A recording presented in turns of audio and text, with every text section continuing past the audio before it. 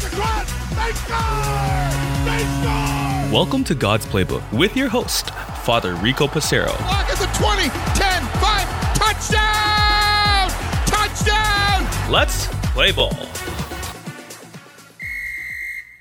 Friends, welcome back to God's Playbook. Today it's about the lost sheep, the lost coins. Hopefully you're not lost. Let's talk about that together. Luke chapter 15, verses 1 to 10.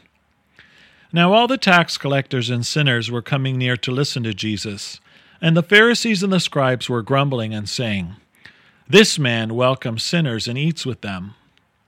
So Jesus told them this parable. "Which of you, having 100 sheep and losing one of them, does not leave the 99 in the wilderness and go after the one that is lost until he finds it? When he has found it, he lays it on his shoulders and rejoices. And when he comes home, he calls together his friends and neighbors, saying to them, 'Rejoice with me, for I have found my sheep that was lost.' Just so, I tell you, there will be more joy in heaven over one sinner who repents than over 99 righteous persons who have no need of repentance. Or what woman, having 10 silver coins, if she loses one of them, does not light a lamp, sweep the house, and search carefully until she finds it? When she has found it, she calls together her friends and neighbors, saying, 'Rejoice with me, for I have found the coin that I had lost.' Just so, I tell you, there is joy in the presence of the angels of God over one sinner who repents." The Gospel of the Lord. Praise to you, Lord Jesus Christ. Friends, I pray that these two parables that Jesus gives to us are signs of hope. How many times have we found ourselves lost? I started out the episode by talking about hopefully you're not lost, to make light of something that can actually be quite serious. This tells us the heart of Jesus. 99 out of 100 is not good enough for God. God wants every single one of his children to spend eternity with him in heaven. And so by Jesus illustrating he as the good shepherd, the need to find the sheep that is lost, what great hope that brings to every single one of us. Every single one of us have been made in God's image and likeness. No matter how we see ourselves, no matter how others see us, our intrinsic value in the eyes of God is so special and unique to each and every single person. You mean so much to God, friends. A wise priest once told me, Monsignor Ray Montague, God rest his soul, he said, "Rico, I want you to always remember that while you look up at the crucifix, I want you to know that Jesus was thinking of you as he hung upon the cross for those 3 hours. And if your soul was the only soul to be redeemed, Jesus would have done that for you." Friends, Father Ray gave me that in one of the confessions that I went to many years ago, and it has always stuck with me. What a powerful image for us.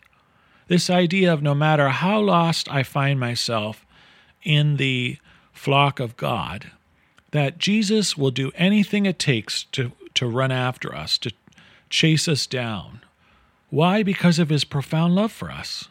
And that's why you hear me say over and over and over, God loves you and so do I. It is something that cannot be overstated. It's important for us to really reflect upon that. And yet, we have to ask ourselves, what am I also doing to help the lost sheep get closer to God? We don't mean this as a judgment of one another, but rather, when people are seeking God and they come to us, are we willing to take the time to walk with them? Do we pray for them? Do we seek ways to encourage them to enhance their relationship with God? Or do we say, "Not my problem. I'm not an addictions counselor. Well, they married that person, so you made your bed, you better lay in it." You see, friends, we need to have that compassionate heart of God as well. Not only how we see ourselves, but we need to do our part to guide those closer to God as well. And the idea of the coin, it's the same thing. The value of the one coin, it might be easy for us to say, well, we have others. let's just cut our losses and move forward. No. Tearing up the house suggests that this coin is invaluable. And so each of our souls are invaluable in the eyes of God. But Father Rico, this just seems like, kumbaya theology. Like everyone just hold hands and sit around the campfire and pretend that everything's just perfect and lovely. No, friends, this is exactly how Jesus feels. Why would Jesus suggest this if it wasn't true? He calls himself, I am the way, the truth, and the life. Jesus isn't here to play games with us. And so many of us may really question our value before God. How can God love me? I've done X, Y, and Z. Well, friends, you and I have sinned. We have done X, Y, and Z, and yet God forgives. He is kind. He is merciful. He is generous. How many of us have felt the warm embrace of Jesus? Throughout our lives, perhaps family and friends, others have walked away from us. Perhaps others have been cold to our personal needs. Perhaps we felt that we are on an island, so to speak, isolated. Does anyone actually really care? And through our own life experience, we have experienced the love of Jesus who's brought us back. And so when we hear this passage, we might think, Lord, you are amazing. Thank you for being patient with me. Thank you for seeking me out while I was lost. There are many people who perhaps grow up without faith. Perhaps some of our listeners have never been baptized or haven't practiced faith in a long time. Friends, it is the Lord Jesus who does not judge you or condemn you. Rather, he's drawing you to himself. Let's build on that curious heart that you have. Could it be through this podcast the Lord is drawing you to come to know him more and more? I encourage each of you, if you've been away from faith and the practice of faith, for those who may have been baptized in other faiths that have never really practiced, or those who have never been baptized at all, to come forward to your own local church and perhaps participate in the RCIA program, a program that helps us to know God in a very real way and to draw closer to him.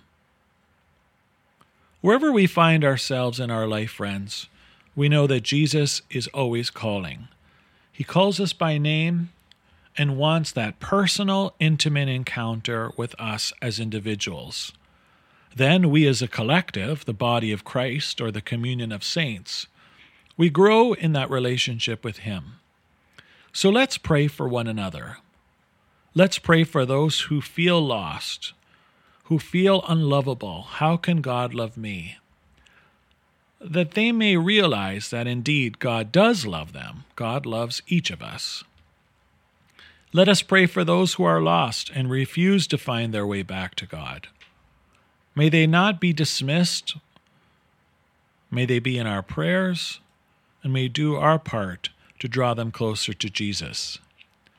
And finally, let us also pray for ourselves, that we remain faithful members of the flock of Jesus, our Good Shepherd. May we always recognize our value before God and trust that God holds us in the palm of his hand.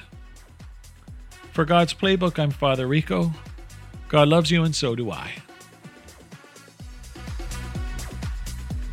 If you like what you hear, please consider supporting us on our Ko-Fi, Ko-Fi, or GoFundMe at God's Playbook Podcast. Thanks, and God bless.